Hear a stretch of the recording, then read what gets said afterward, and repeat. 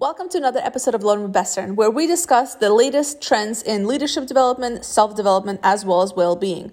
There's so much information out there. We want to make sure we bring in the latest insights and research based on neuroscience and behavior change to give you the tools that you need to make a change in your personal and professional lives. Join us on a journey to learn more. We hope you enjoy this episode, and don't forget to subscribe and share this episode with others that might find it helpful.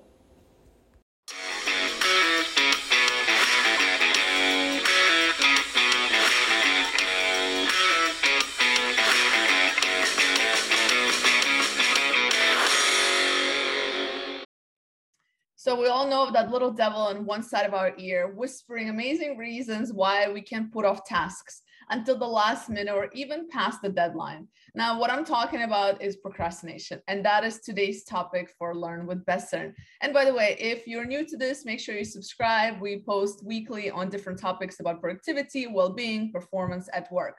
But let's get back to procrastination. So usually, I don't know about you guys, but 3 top justifications that we put, to kind of push tasks to later is, oh, you know what, I work better under pressure, I can do it later, this can wait. Or I really don't have time now, I would better do X, Y, and Z.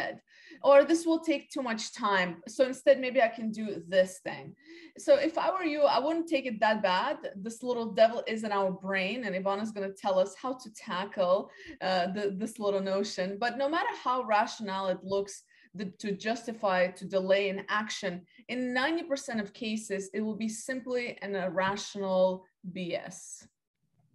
Elena, that's what you say is really true. This is a story that we are dominated by our brain, and he is the one dictating how we manage our time, how much we are procrastinating. Yes, it's totally the brain. So the human brain has 2 areas. One that is called the limbic system, and the other one is the prefrontal cortex. Now, the limbic system is like the majority of our brain, is the oldest part, and the one who is doing a lot of shortcuts in terms of decision making. It comes back to the prehistoric times where we had to take impulsive decisions in order to protect ourselves. The prefrontal cortex is the area where we are processing insights, we are reflecting. It is the one that allows us to plan for the future. And in fact, it's an unfair fight between the limbic system, the strong one that is irrational, and the prefrontal cortex that is very small, and it allows us to forecast the future. So procrastination happens when the limbic system vetoes the decisions of the prefrontal cortex. And of course, it is the biggest one. He is the winner at any time. And that's what allows us to delay all these decisions that we must take. Oh, coming back to procrastination, one of the biggest factors contributing to procrastination is the notion that we have to feel inspired or motivated to work on a task at a particular moment. Well, fortunately, procrastination is a liability in our life. And sometimes it can have serious impact in different areas of our life, including our mental health, social interactions, professional interactions, and our financial well-being. So let me put it in that way. So there is 3 basic elements to procrastination. What we expect about the future. When we expect bad things to happen, we tend to procrastinate. For example, if we are talking about, hey, I need to go and do a couple of sales calls, like, in fact, what we do at Bestern. I have to do a couple of sales calls, but we put off the calling because we are a little bit scared that our sales pitch is going to be rejected. The second element of procrastination, it would be the value that it gets for us.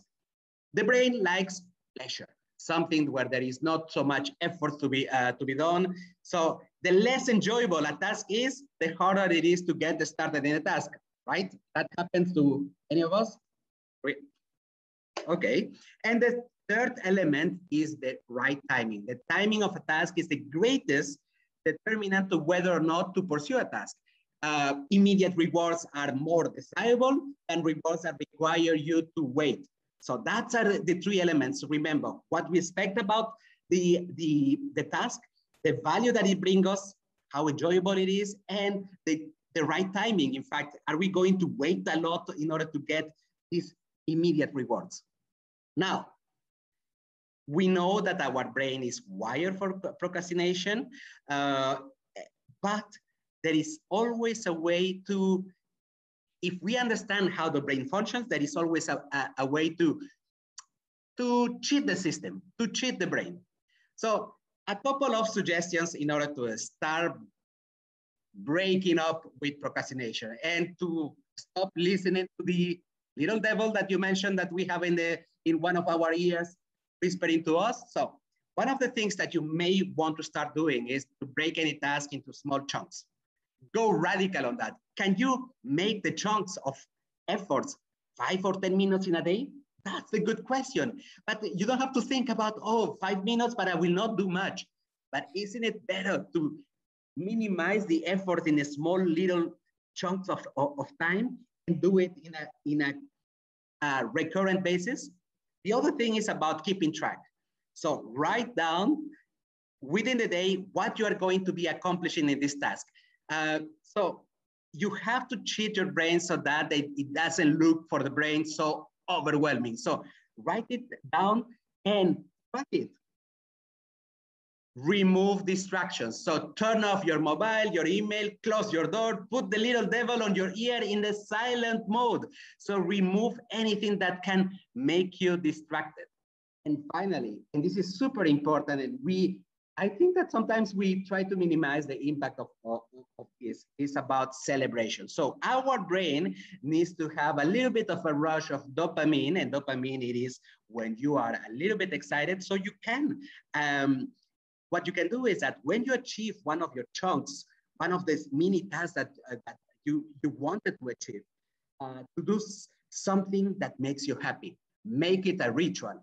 Listen to your favorite song, or do your victory dance, or do the famous Ivan's moving around your hands. Something that will signal to your brain you are doing something good, positive, and you are moving forward, and that will make you happy. So these are the takes about breaking up with procrastination. Is one of the things that, in fact, we all have. And remember, and you said it quite well, Elena, it is the brain who has put us in that situation. It is biological. It's not you. It happens to anyone, right?